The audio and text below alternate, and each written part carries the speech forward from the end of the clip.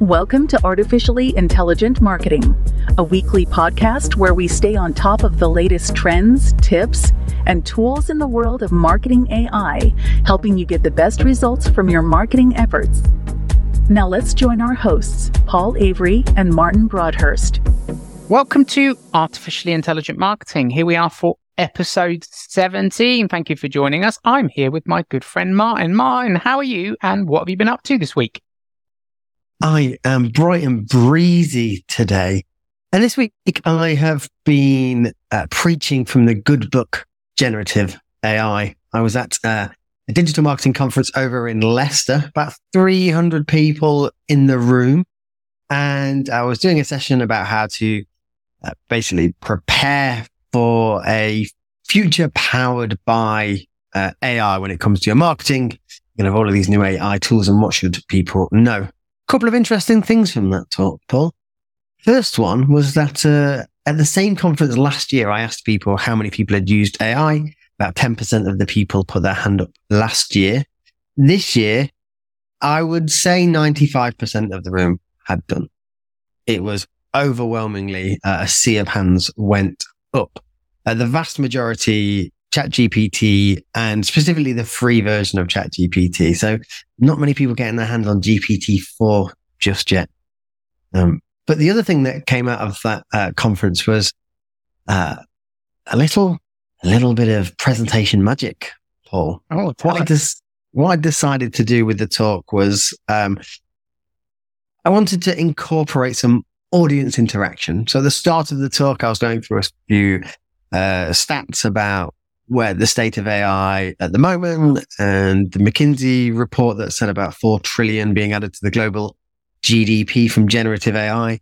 But I also asked people in the audience who had used ChatGPT and what their use cases were. So a couple of members in the audience had, they told me their name, told me where the business was. And I made sure to repeat this very loud for the rest of the room. So I would say, oh, this is Mohammed, and you're a graphic designer and you've been using it to create press releases. And how has that been? And he told me the good and the bad.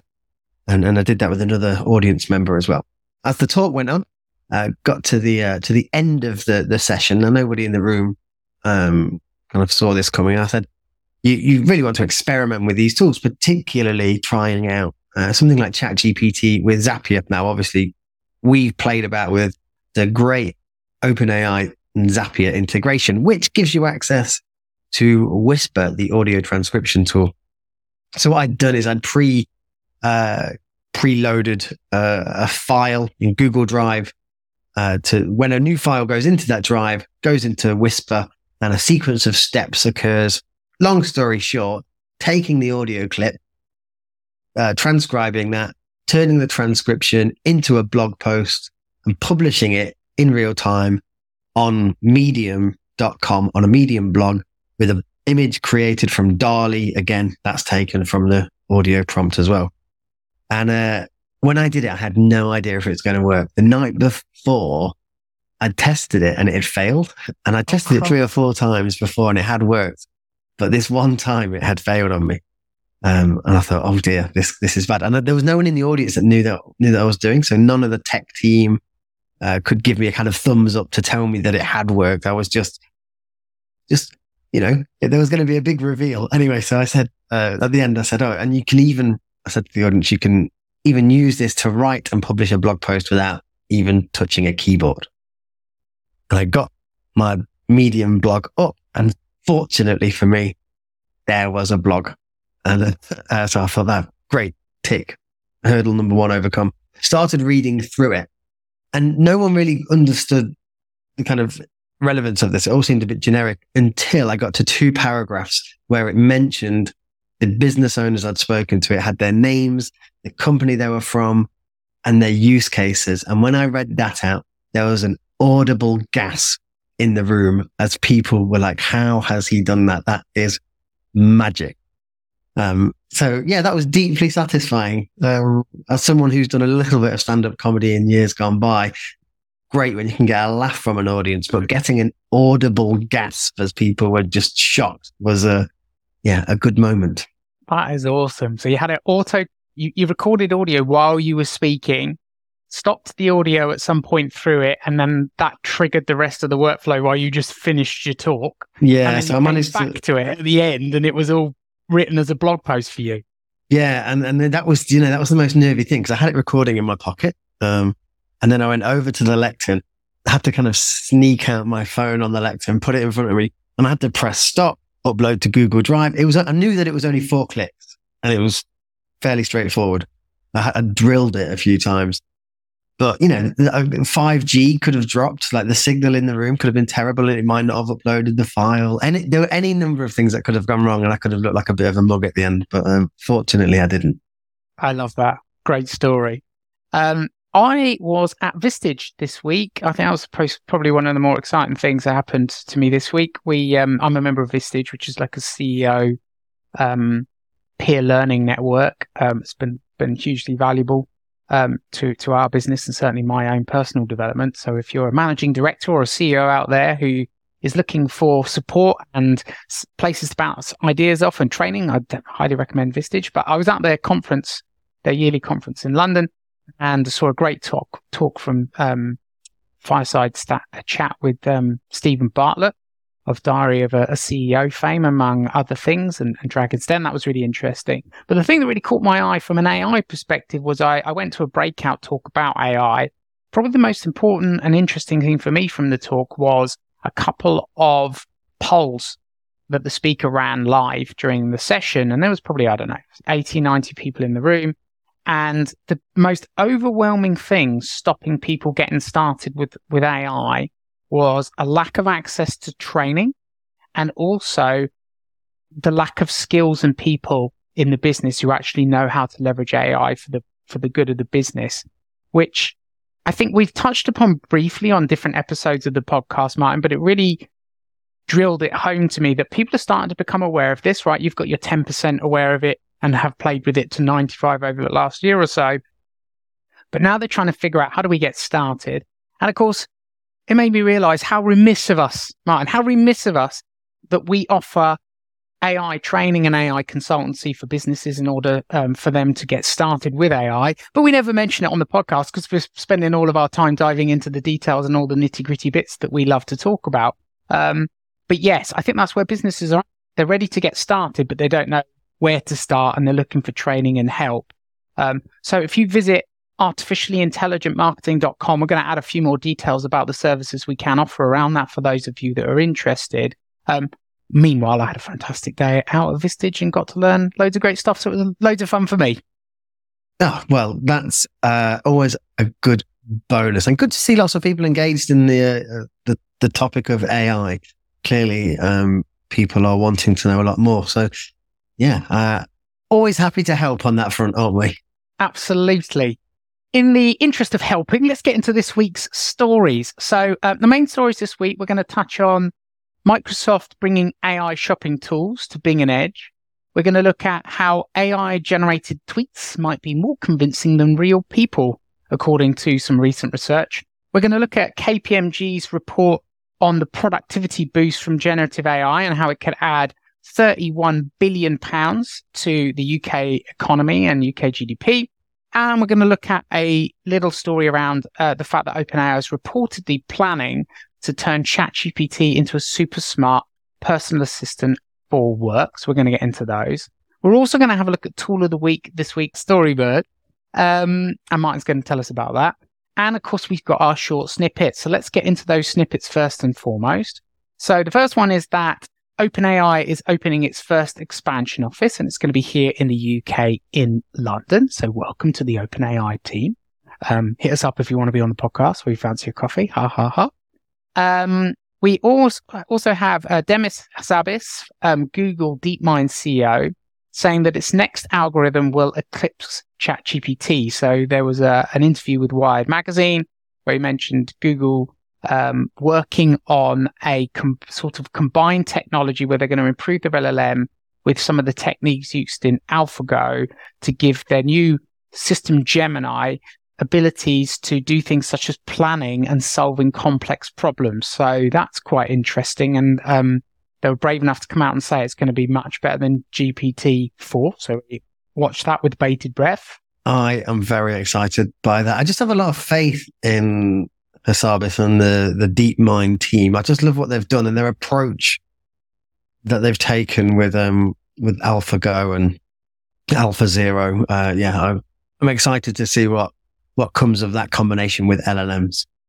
And I think everyone in the industry recognizes the track record and the deep amount of expertise in this area within Google. And if they're going to come out and say that, I think we have to take them very seriously.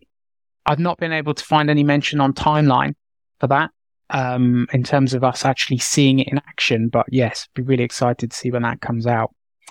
Another short snippet. You might remember that we spoke on the podcast about Dragan, which was a research paper showing how you could drag bits of images and the algorithm would be able to adjust them to make them look real. So I think the examples we gave were turning a lion's head, extending a model's shorts into trousers, and adjusting a car features, and then the rest of the car adjusts around it. Well, now you can access this on Hugging Face, so you can both access the source code and there is a demo. And I had a little play with the demo, Martin, and I have to say, by and large, it lived up to the videos in the research paper, which was quite amazing. I took, there's a model, and I took the poor model and I moved the model's right arm right out, and I had the model's head turn round to the right quite far, almost to the point where it probably would have broken a human's neck. And it did a reasonably good job of making it look like a real representation of what that had looked like if the image had been captured like that. So that was pretty cool. I recommend going and having a play with that. And it'll be interesting to see how quickly this type of technology can be baked into commercial products. One has to assume Adobe Photoshop's AI beta is going to get an update at some point if they can develop similar technologies, right? There was another cool story, this from the one close to my heart from in the life sciences, Martin, from InSilico Medicine. So InSilico is a member of the NVIDIA Inception sort of group. And we talked a little bit about how NVIDIA had invested in and was working with companies to leverage large language models and other AI-based tools to help drive business growth. And in this case, pretty cool because InSilico is entering phase 2 of clinical trials for a drug candidate that they discovered using their AI platform, which is to treat idiopathic pulmonary fibrosis. But why is this really interesting is, according to NVIDIA, doing this the traditional way would have cost more than $400 million and taken up to 6 years. But using generative AI, InSilico is able to do it in 1/10 of the cost and 1/3 of the time, reaching that first phase of clinical trials just 2.5 years after beginning the project. And here in the life sciences, it's very well recognized that going from an initial idea to getting a drug to market takes way too long and costs way too much. So this is, again, more evidence the power of AI in the life sciences especially. Good to see a real world example of that, because it's one of those ones where we hear about the promise of this. So actually seeing a kind of tangible project saying, yeah, we're doing this is moving, and this is the result and the impact. That's great to see. Yeah, very exciting stuff. Looking forward to seeing more such examples, I think, over the next 2 or 3 years here. We talked a little bit about Midjourney's update last week, but since then I've been having a play and seen quite a few examples online. I don't know if you've seen them, Martin, but people have been getting some amazingly interesting effects with this new zoom tool, basically creating like infinite zoom outs and then combining them in Adobe Effects or After Effects to create these videos where they start with an image and they zoom out and out and out and out. And half the time, the tool does just a really good job of applying proper context. And some of the times it goes absolutely loopy and like puts an image inside a photo frame inside a painting, and it's kind of mad. Have you seen any of these? Yeah. I watched one this morning actually, and it was of a plane that had crashed in a landscape, and it zoomed out. And in the journey that it zooms out, it must zoom out like it must be like the equivalent to 2 miles away. And you end up in this cabin almost with a pilot or someone looking out over the landscape where there's basically just been multiple plane crashes. They're really impressive. Midjourney updates that came out recently with 5.2. I've been playing with some of the other ones. Have you tried the shorten capability? No, not yet. Tell us about that. So shorten is where you take your existing prompt and you ask it to shorten it. And what it does is it basically cuts out bits of text that it doesn't think are relevant, that it's not going to help get you any better output. And it gives you 4 options and it does aggressively shorten it. Like the first one is slightly shortened and the last one is basically like hardcore. We've reduced this to the absolutely core words that it could be. But it is insightful when you see what words do and do not make a difference. And I think if you want to become a better prompter in Midjourney, using this shorten capability will help you understand which adjectives to include or not include, or how to maybe structure your sentence so that the primary topic and primary focuses are in the prompt. Yeah, I think that's a really good point. I'm definitely going to be playing with that because it is hard to know. And what you end up doing is you get into a pattern where you include certain turns of phrase because you think you need them. Like, I don't know, I see a lot of prompts, and I now do this myself, that write like photorealistic, 8K, super resolution, and all these other things because you think you need it to get the best output. Be interesting to see if they basically all get stripped out, or you only need like one turn of phrase like 8K to suggest that you want it to, appear really high resolution. The other thing came up, I was having a discussion on LinkedIn. I can't remember if we've mentioned this on the podcast. There's a lot more tools and prompts in Midjourney than I think a lot of people realize. A lot of people are using Imagen, which is the one that you use to generate an image. But my favorite is to use Describe and then feed it an image that I think is really cool. And then it reverse engineers what type of prompt would give you an image like that. And it gives you, I think, 4 prompt ideas, which is absolutely fantastic for then taking that original image idea and then twisting it as you see fit. So to give you something completely novel. So I don't know if you've seen famous actors as fruit or something, and you've seen like, I don't know, Leonardo DiCaprio that's morphed into some sort of pineapple. I don't know. I haven't seen, I don't even know what would happen if you entered that prompt. Please enter that prompt and then tweet us and so we can see it. But then if you wanted to do exactly the same thing and turn a bunch of other famous people into fruit, you just feed it the image and it will give you like the bare bones of what you needed. And then you could just swap the fruit out and you could swap the famous person out, and then you can get a whole series of images. Are you doing this for us in real time, Martin, so we can see what that looks like? Oh, crumbs. Okay, well, now at least we've got an image for this episode of the podcast. So yeah, Midjourney, cool. Go play with it. There's loads of extra power there now. What else have we seen this week? We've seen GPT Author. So I don't know if people have seen this, but this has been released on GitHub. And according to GitHub, this is a project that utilizes a chain of GPT-4 and Stable Diffusion API calls to generate an original fantasy novel. Users can provide an initial prompt and enter how many chapters they'd like it to be, and the AI then generates an entire novel, outputting an EPUB file compatible with ebook readers, and that you can create a 15-chapter novel for as little as $4, and it will be written in just a few minutes. That's kind of a bit mind-blowing. It's not out of the realms of what you might expect given what we know the tools can do, but the fact that someone's now made that tool available as an open source on GitHub for people to go play with, I can imagine an explosion now of book generators, one assumes. Martin, what are your thoughts on that one? Well, how long till the Booker Prize is won by an AI and the author has to come clean, much like the Sony Photography Award recently? That'll be interesting to see. That is the danger. And one assumes, you can currently ask ChatGPT-4 to write in the style of famous poets and authors and social media gurus. So one assumes you could start cranking out novels based on existing authors' works that you really liked. And then that gets muddy. It's like, oh, what would have happened if Michael Crichton had written Jurassic Park 3 instead of all of the series of movies that we eventually got? Well, now we can, pump it into the tool and see what we get. So yeah, I think it'd be really interesting to see how that all shakes out.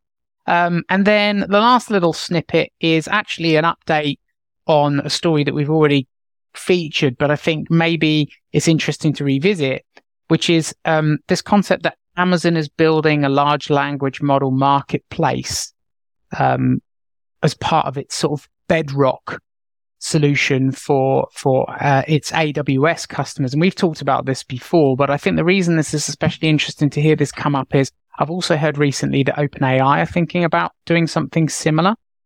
And also, I think as marketers get to grip with the base level capabilities of an OpenAI ChatGPT type tool for simple content generation, I'm meeting lots of business owners and marketers who wish that they had access to an LLM that understands their own business and their own content and their own internal information better to be able to produce things that are more customized to them, either as an internal knowledge product, so that you almost have like an Ask Jeeves, but for internal stuff. It's like, oh, who do I go to find this out? And what document contains information on this technical aspect of this product or whatever it may be.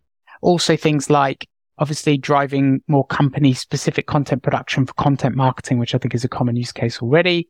The concept of creating customer service chatbots that are really well trained on all your own service materials. And I'm getting asked more and more, like, how would I go about doing this? And one assumes that therefore this marketplace from Amazon could make that easier. So if you're a product manager or a marketer, you probably need to keep an eye on this space as it becomes easier and easier to develop large language models on your own information for marketing, sales, and customer support use cases without all of the technical complexity that would go into it. So I think that's going to be interesting to see how that evolves. Yeah, I agree. I think the one thing with all of that, because I'm getting a lot of people asking me as well about this, how do you create these kind of knowledge bases? And to a certain extent, I think, the co-pilots of this world, when all of your documentation can be read by Copilot, certainly for an internal knowledge base for employees, I think I'm expecting Microsoft or Google Workspace AI to do a lot of the heavy lifting there. So obviously, if you need a customer-facing one, I think there's going to be lots of solutions coming forward. But interesting proposition from Amazon there. Yeah, and maybe I'm being overly optimistic, but I'm kind of disappointed that we haven't. I know that there are betas and that some people have some access to Windows Copilot and others have access to some of the part of Google's Palm models in Google Docs and Gmail. But I was expecting hoping for a slightly wider rollout of those tools by now. And we haven't seen it yet. So they're built because they've beated them, but they're not rolling them out that quickly. So what can we read into that? Do we think it's technical infrastructure that's going to slow that down? Because obviously there's a lot of compute power is going to be needed to fuel that. Is it the tools don't perform that well in the hands of real people doing real use cases? And so actually figuring that out and ironing out the kinks is slowing things down. I don't know. What do you think? Is this timeline, am I being overly optimistic? Is everything playing out as you might expect? Or do you think we should maybe have this by now? I thought we'd have it in autumn, to be honest, when they announced it. I think you've touched on a few things. The compute power, turning this on overnight and giving this to the world, everyone with Windows 11 or what have you. I think a few things might fall over, but also, early testing. I've seen a few headlines and a few tweets. People aren't blown away with it so far. So maybe it's just a case of, do you know what? This is just going to take a lot more testing, a lot more real world, get it in the hands of users that are going to break things. Yeah, that would make sense. And, we know these tools are prone to hallucination and you have to very precisely brief them currently to get exactly what you want. And I think that will make sense. Right. Should we move on to our main stories for the week? And let's start with Microsoft bringing AI shopping tools to Bing and Edge. So you spotted this. What were your thoughts on this? Yeah, so Microsoft have announced a new AI-powered shopping tool for Bing and Bing AI Chatbot, which is available in the Edge sidebar browser. So this new toolset includes an automatic buying guide generator, which uses Bing's GPT-powered AI to aggregate and list product specs for comparison and purchasing. So as part of this, the buying guide will pull in content from a bunch of different websites. At the moment, I believe it's only available in the US, but worldwide rollout is coming soon. A couple of interesting points from the buying guide that it generates. It has AI generated review summaries. So it's taking lots of reviews and then summarizing them all to give you the kind of the good, the bad, the highlights and what have you. There's another feature that I thought was particularly interesting, and you can see here how AI is being monetized, and that's the price match tool. So what they're doing is that they're putting in a price match tool that helps users to request a price match from retailers. Now, it's expected or it's thought that Microsoft are getting an affiliate fee. They're getting some commission on the sales through these buyer's guides. So that's how they're going to actually monetize this as a strategy. But yeah, I thought it was a really smart use case, and definitely one for e-commerce companies to be aware of in terms of how do you get your products into these buyer's guides.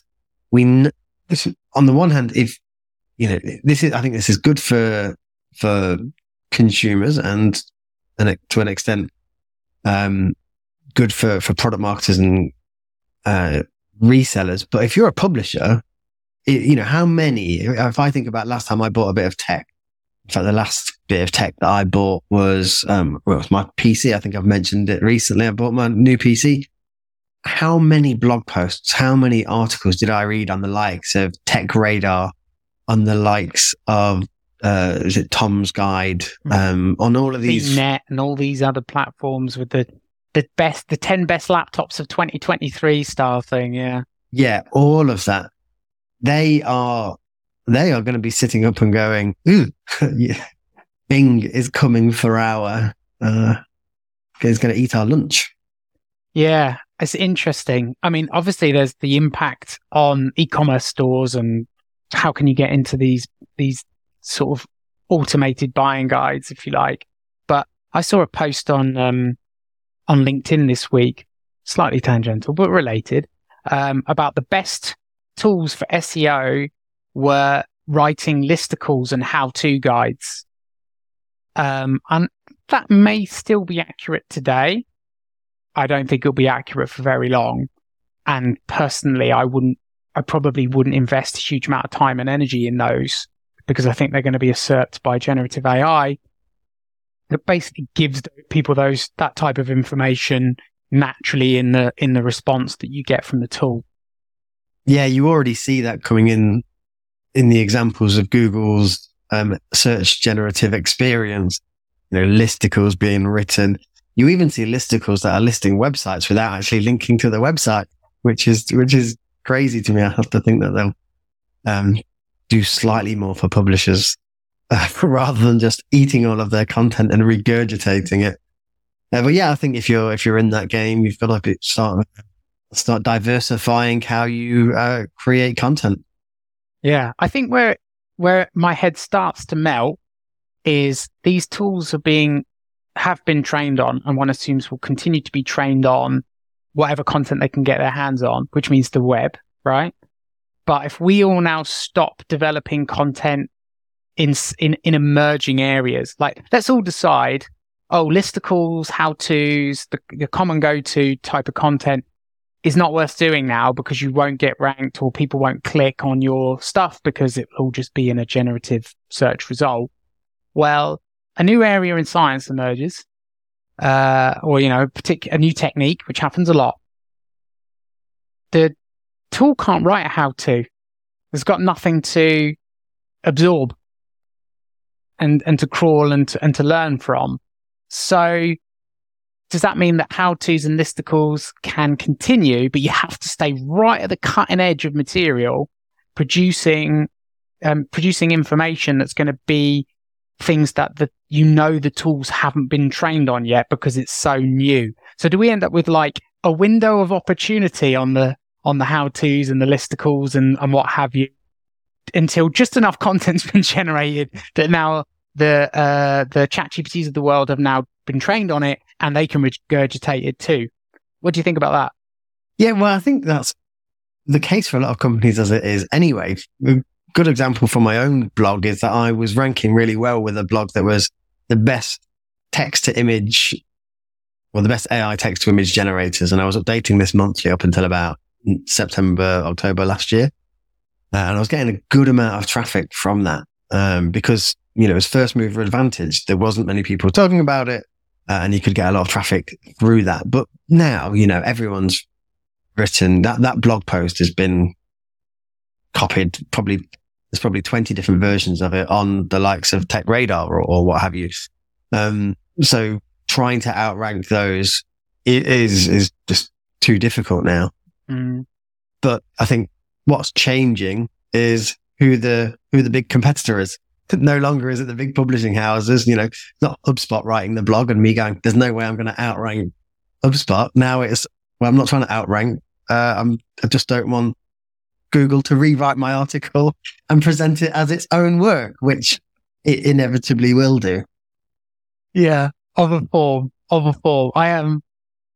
When I was out and about this week, I had someone described ChatGPT and other tools as regurgitating the information that in their training data, which it's not strictly true, is it? It's probability-based engine, yada, yada. But certainly using you as inspiration and a ton of other people, Martin, to produce some content that you used to get a lot of commercial value out of, and then you'll quickly get zero.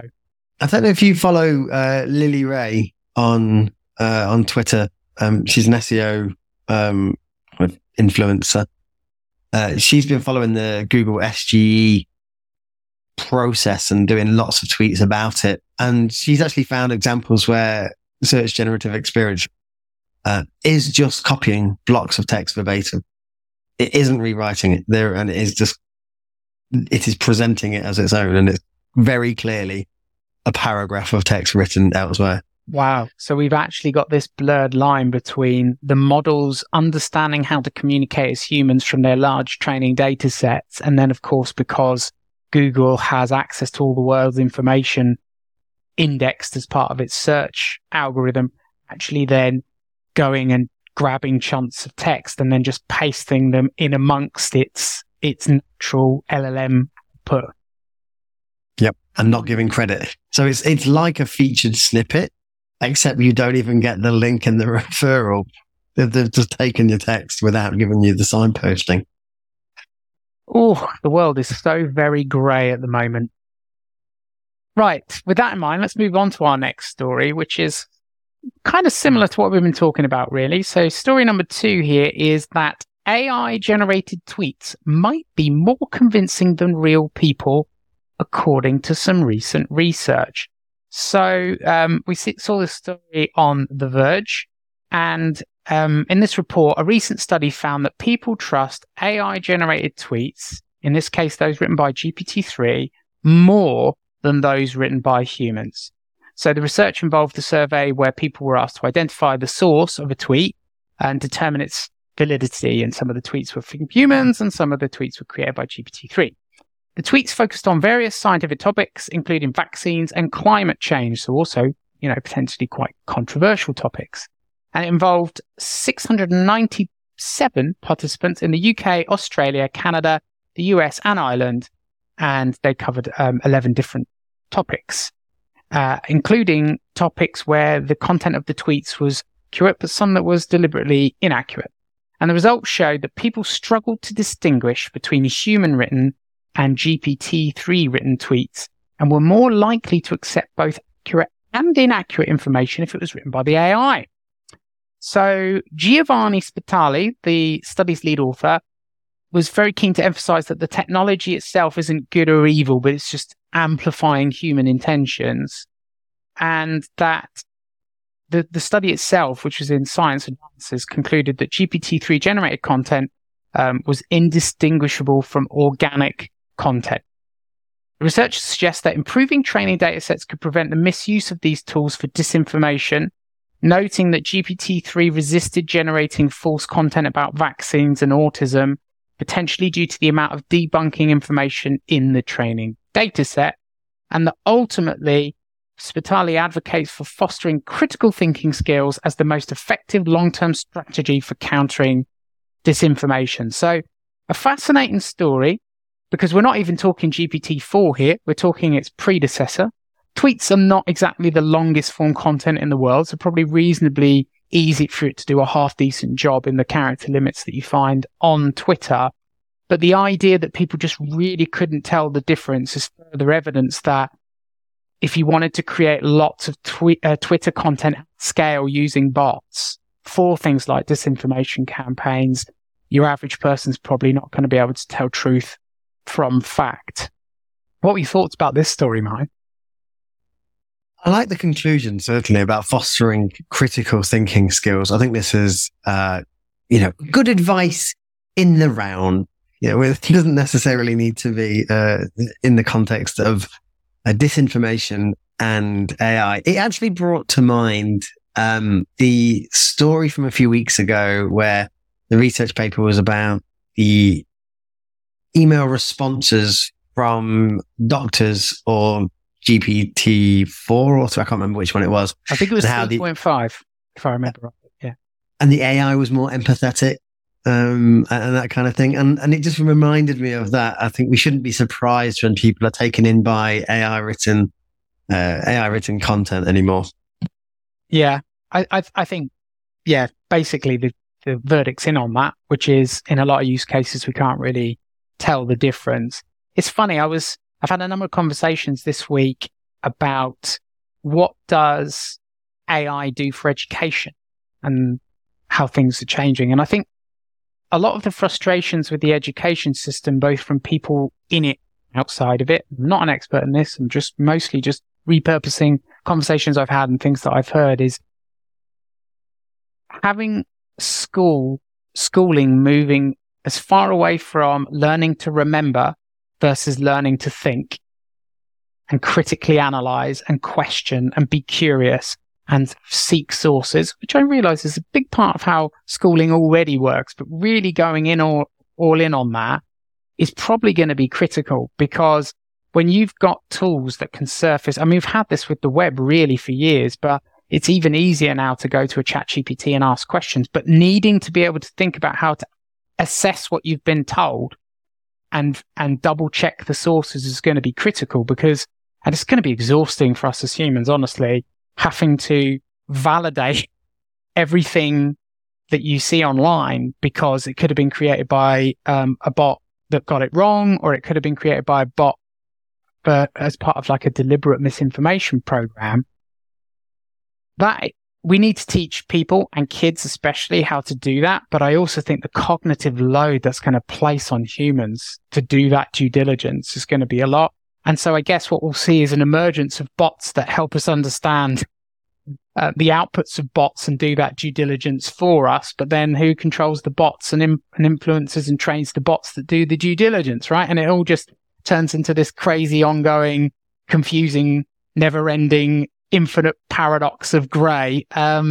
So yeah, interesting story. And I do start to worry a bit about disinformation and the ability to create this type of content at scale.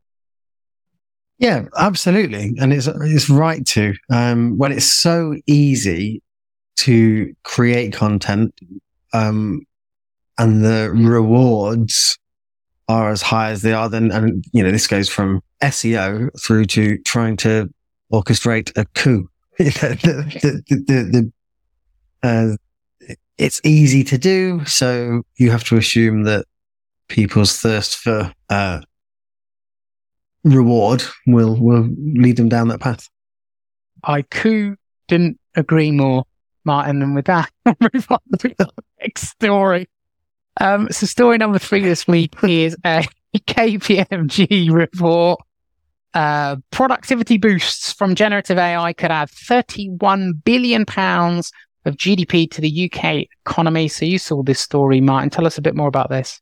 Yet another report coming out from the big consultancies after we heard McKinsey's report on generative AI recently and Morgan Stanley out their report.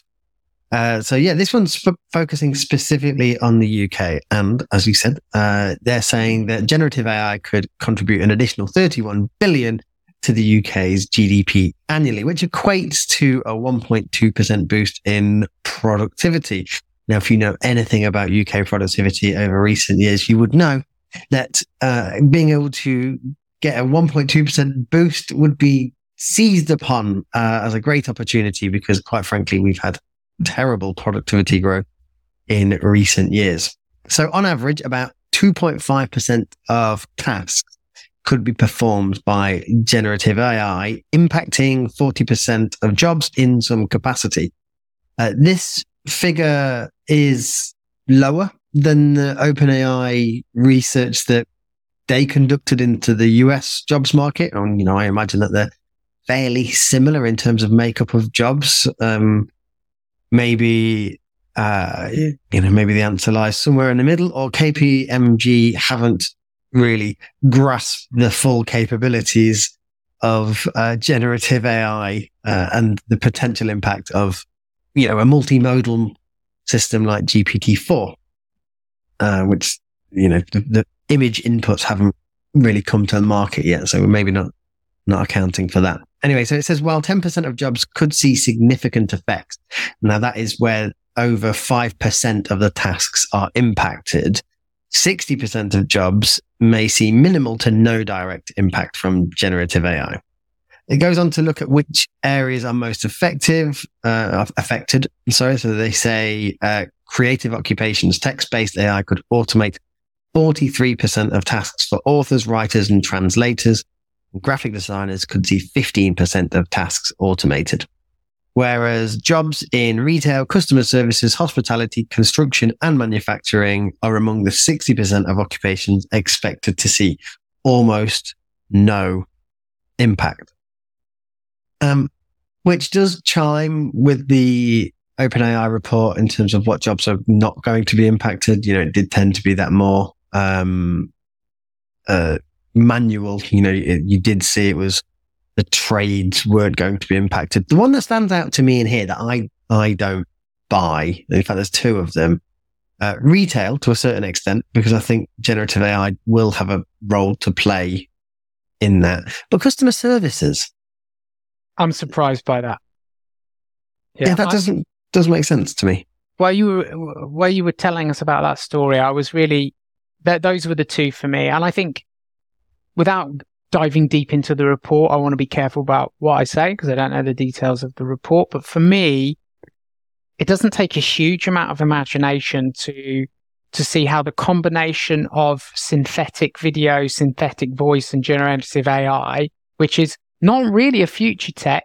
Like if you look at companies like Synthesia and a bunch of other companies that are creating synthetic humans, I think it's MetaHuman is another platform that you can create really realistic looking people with really realistic sounding voices, and they're getting better. If you think about where that technology even was 12 months ago, the people look more realistic than ever and less uncanny valley.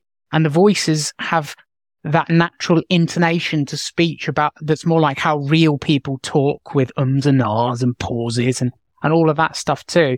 It's hard for me not to imagine a time where, even if I go into a store, I would look for advice from someone. We're buying from self-service checkouts. We've adopted those. Went into my local Co-op supermarket the other day, and there's 6 self-service checkouts, and there's only 1 human checkout, and most of the people who are in a rush go straight to the self-service because, hey, boom, I'm in, I'm out. Why not self-service tablets where you can have a full-on conversation with someone? I think that's coming. So, and of course, you can imagine that in an in-person retail setting and in an in-person customer service setting. Why am I not having that conversation at the front desk of a hotel? I think I could well, right? I'm not sure that's going to be a human. How many years that's going to take, I'm not sure. So yeah, I'm like you. I'm a bit surprised by those two. The The report goes on to say that in order for us to actually realize these productivity gains, there are changes in work practices. We're going to need to enhance skills, and it's going to require significant digital investment. These are the prerequisites for actually turning these productivity gains into reality.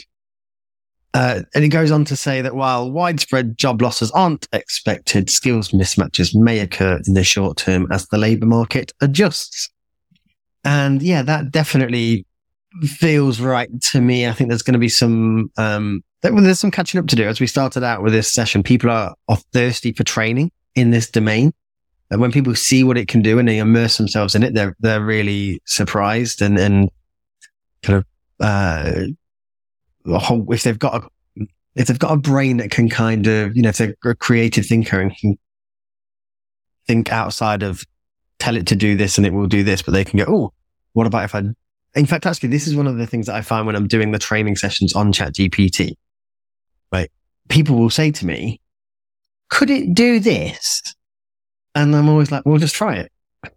Just give it a go. Like, don't ask me if it can do it. Like, just get stuck in. And I think if you're someone that's a bit of a tinkerer or is prepared to kind of poke things and see how it responds and reacts, you'll immerse yourself in it. But I think there's a lot of people that don't have that inquisitiveness, so they do need a lot of they are going to need training, and that's where employers need to start investing.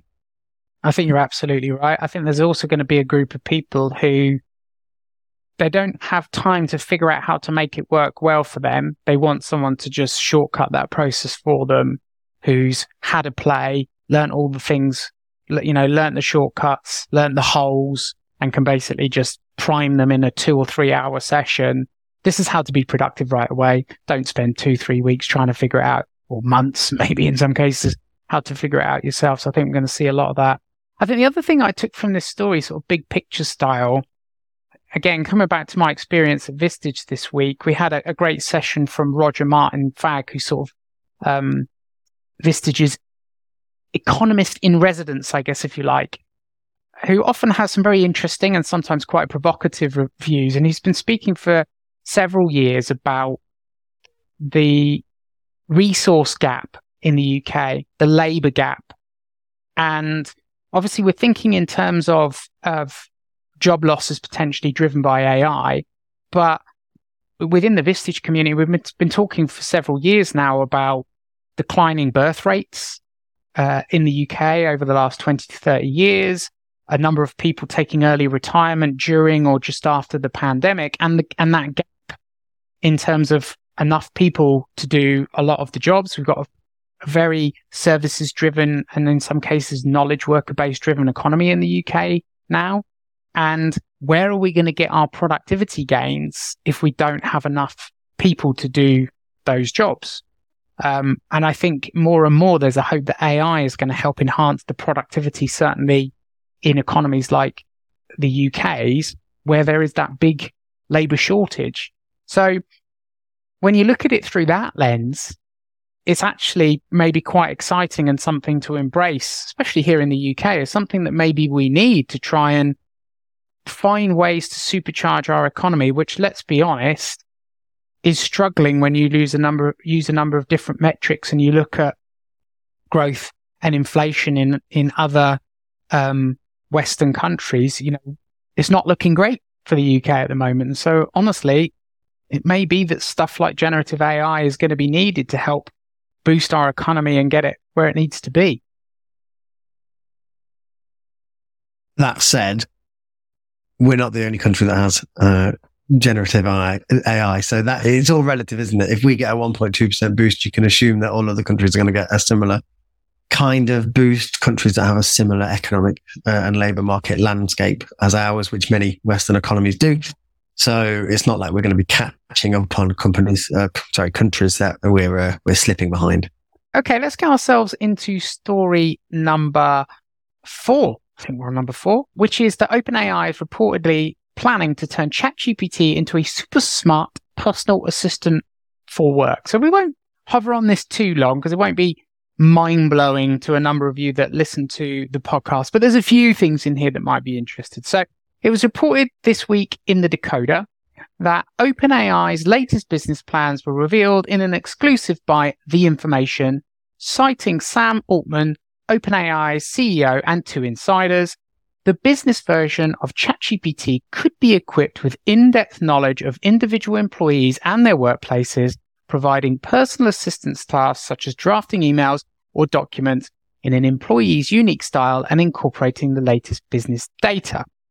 So why is this interesting for marketers? Well, A, we're expecting to have this power through Windows Copilot and Google's Bard or their large language model, or however that then is branded and manifests itself.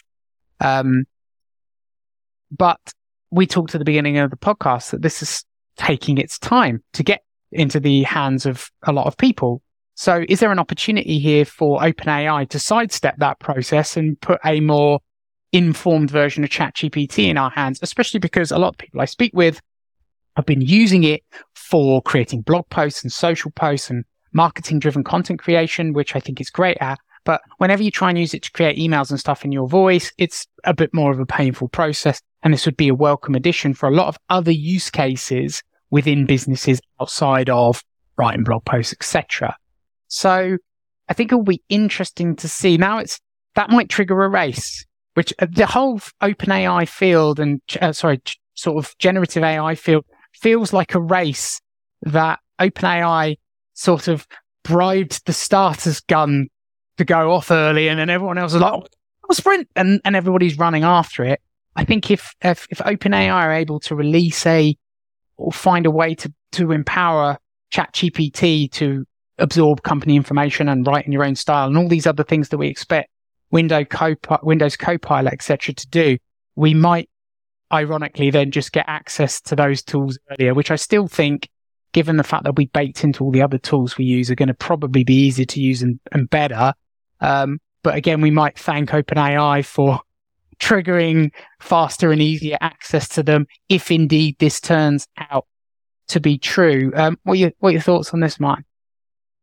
OpenAI and Microsoft are sure rubbing up against each other quite a lot, aren't they? This is the dynamic that I'm really curious about. They seem to be partners, but at the same time, absolute competitors and rivals in certain domains. Similarly, I read a report recently that OpenAI didn't want Bing AI to be published quite as fast as it was with ChatGPT and GPT-4, powering it. I think they wanted a few more guardrails. This made me think of Pi, which I know that you've been playing with.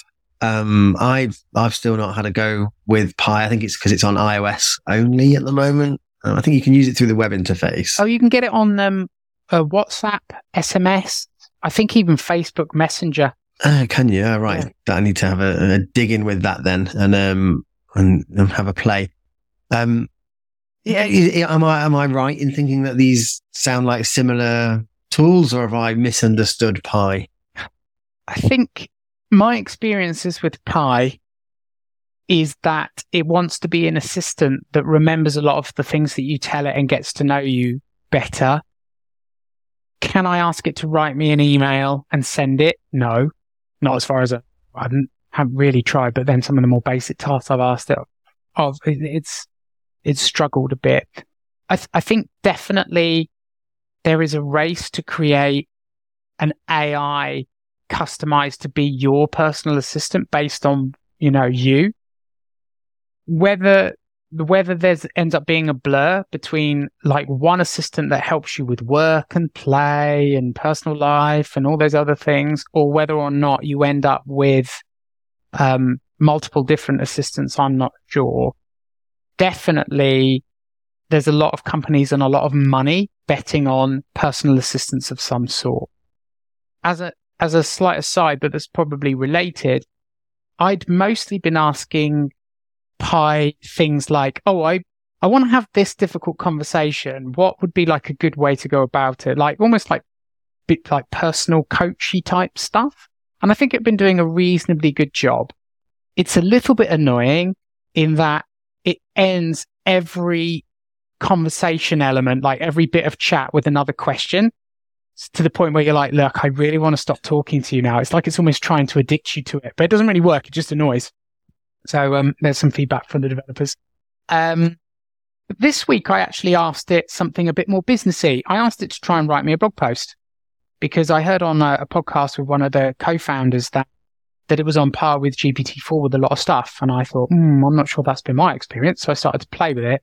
Creating a blog post with it was a nightmare circular conversation, because it just wants to keep asking questions. So you'll say, look, I want this. Give me an outline for a blog post on this. And it's like, okay, well, here's some things that we could include. Do you think these are good? And I'm like, yes, okay. Okay, and what about this? Do you think this is good? Yeah, okay. So I'm like, can I just have the outline, please? And they're like, yeah, okay, what about this question? I'm like, oh, and I just gave up, right? So I think based on that very limited experience, I think we're going to see a bit of a horses for courses here, and there's going to be a bunch of different AIs that do different things for us. Whether or not they get really good at understanding us over time and their use cases and applicability expands and then one particular bot takes over, I don't know. But yeah, that's been my experience. Right. Okay. Interesting to hear that reflection. If OpenAI's proposed assistant does the things that it's saying it's going to do, I'm excited for it. They're a company that I think so far are delivering on their promises. Well, I say delivering on their promises. They're not delivering GPT-4 API access to me yet. Not that they did promise, but I did fill out that early access request form some time ago. So, chop, Sam. I'm sure he's personally signing off all of the... I filled that form in 5 times. I'm thinking if I just become really annoying, I'm going to try and crash whatever server, whatever system they're running on, but just in fact, I'm going to ask ChatGPT, how can I convince them? What should I tell them to get GPT-4 API access? And if they don't give it to me, how can I bring their system down? I wonder if it would give me that advice. They're going to have to upgrade their compute capabilities just to handle your form submissions. Absolutely. Yeah, it's bot on bot action. Right. With that little nugget, let's move on to our tool of the week, and we're nearly done. Thanks for bearing with us, listeners. We're going to talk about Storybird. So you've been playing with Storybird, Martin. What's been going on? Storybird is a neat idea that I'm sure lots of people have had when they thought about the possibilities of stories being able to be written by AI, coupled with images being able to be created by AI. So your DALL-E's, your Stable Diffusion type images. Wouldn't it be great if you could just write a prompt, and then it would turn that prompt into a story that you can then get images created for you. It's laid out all of the text and the pages, and then you could have that printed, and you could give, you'd give one of your loved ones, maybe a child in your life, you could give them a personalized story. And that's what Storybird promises: create personalized stories using AI. The way that it works is you start off with 1,000 character prompt. So you've got to write a kind of summary of the story. And the more detail you give it, as is the way with these things, the more detail you give it, the better the output is. So if you if you're quite tight with your, if there's characters, you can just kind of put in brackets next to their name a few traits for them. You might say, strong or scared or courageous or whatever, and it will incorporate that into the story. Does it work? Yeah, it does. It does work. It creates a story. I put in a story for my lad about tractors, and it gave me a story, and the story was fine. That's what I would say. I don't think the storytelling... It was fine. I wasn't blown away with the quality of the output. I only did try the one story, and I felt like my prompt had enough detail in it to have more drama. Drama is probably the wrong word. I mean, it was a story about tractors looking for a plow with some pigs and sheep and goats.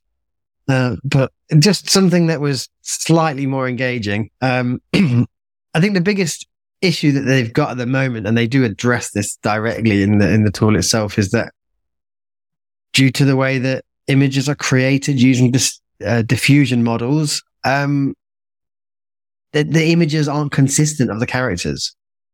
So tractor, the tractor in my story, it created as a green tractor, but the style, every time the green tractor appeared, it was a completely different style of tractor. So there's no consistency throughout the story. And that's something that they said they're working on. And it's understandable that, that isn't quite there yet. Once you've created your story, if you're happy with it, and you can regenerate the images, so you can, it gives you the text, gives you the image, you can change each of those elements as you see fit. Once you're happy with outputs that you've got, you can then actually order the book to be printed on demand via Amazon for about $26, and it will be printed and shipped to you. So it's a really novel idea. The interface is very, very easy to use. It's, it's designed to be kind of idiot proof. And I did demonstrate that quite effectively. And it works. It's neat. What I like is it's someone putting together a very nice UX UI to do something that lots of people have said would be a cool idea to do, which is create personalized AI generated storybooks. But it does need to work on making those stories slightly more interesting. It's an interesting concept. I think when I think about it as a marketer, a great way to communicate is to tell stories. I think some of my favorite business books are not dry textbooks. They are business fables like Five Dysfunctions of a Team by Patrick Lencioni. Love that one. Basically anything that brings the message you're trying to get home to life with real characters and in a story. And I think I could definitely imagine not this tool, because I think for obvious reasons it's targeted at a very specific demographic. If they say on their homepage, empowering young writers to create unique stories with amazing illustrations, there's a very specific target market here. But how as sales folk and marketing folk can we storify the messages we're sharing about our products? Maybe there'll be an AI for that, right?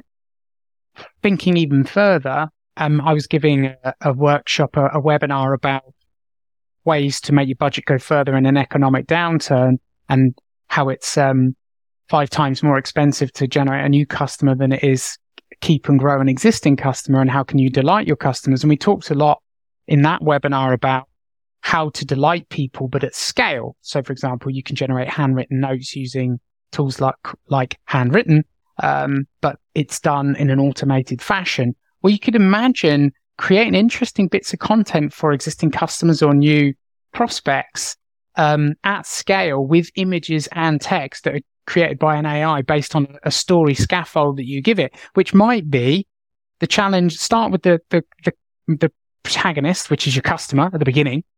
And then what happens as they're on their journey with you and your business as the guide, and how they come out the other end as a successful hero, perhaps incorporating specific things that end up in your CRM about their particular challenges or business or use case or whatever.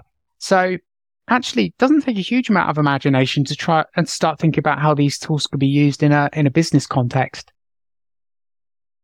No, quite. And it's just, again, I've said it before, stick a nice UI on it, make it functional for people, and you've got yourself a nice product. Absolutely. And another thing we say a lot on this podcast is these tools are as bad as they're ever going to get. Yeah. Right? They're only going to get better from here. So if they suck a bit at A, B, or C, they're probably going to get better. And what's interesting about having so much access to the APIs of a lot of these products, and including, companies like Meta making so much stuff open source, I think they're learning huge amounts about how people want to use them, how businesses want to use them, where it goes wrong. I mean, if you are Stable Diffusion, Stability.ai, or if you're developing Midjourney, you must know that unleashing a commercial application of your business is the ability to keep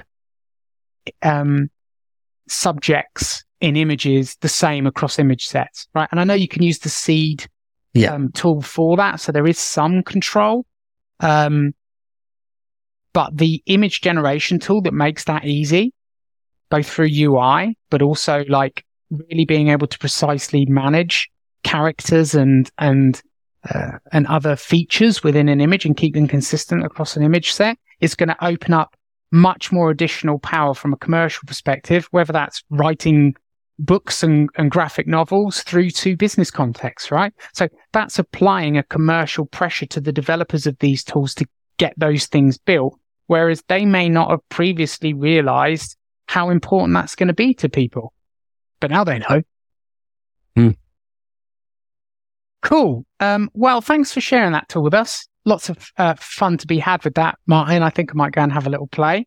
Hopefully everybody has enjoyed today's podcast. If you like it, please subscribe. If you think other people would benefit from it, please share it with them. It really helps us as a podcast when you share it with your friends and industry colleagues. So please do. You can learn loads more about the podcast and us at www.artificiallyintelligentmarketing.com, and that's the URL to share with your friends. Other than that, thank you so much for your time, Martin. Great hanging out with you as always. Speak to you next week. Cheers, bud. Bye. Thank you for listening to Artificially Intelligent Marketing. To stay on top of the latest trends, tips, and tools in the world of marketing AI, be sure to subscribe. We look forward to seeing you again next week.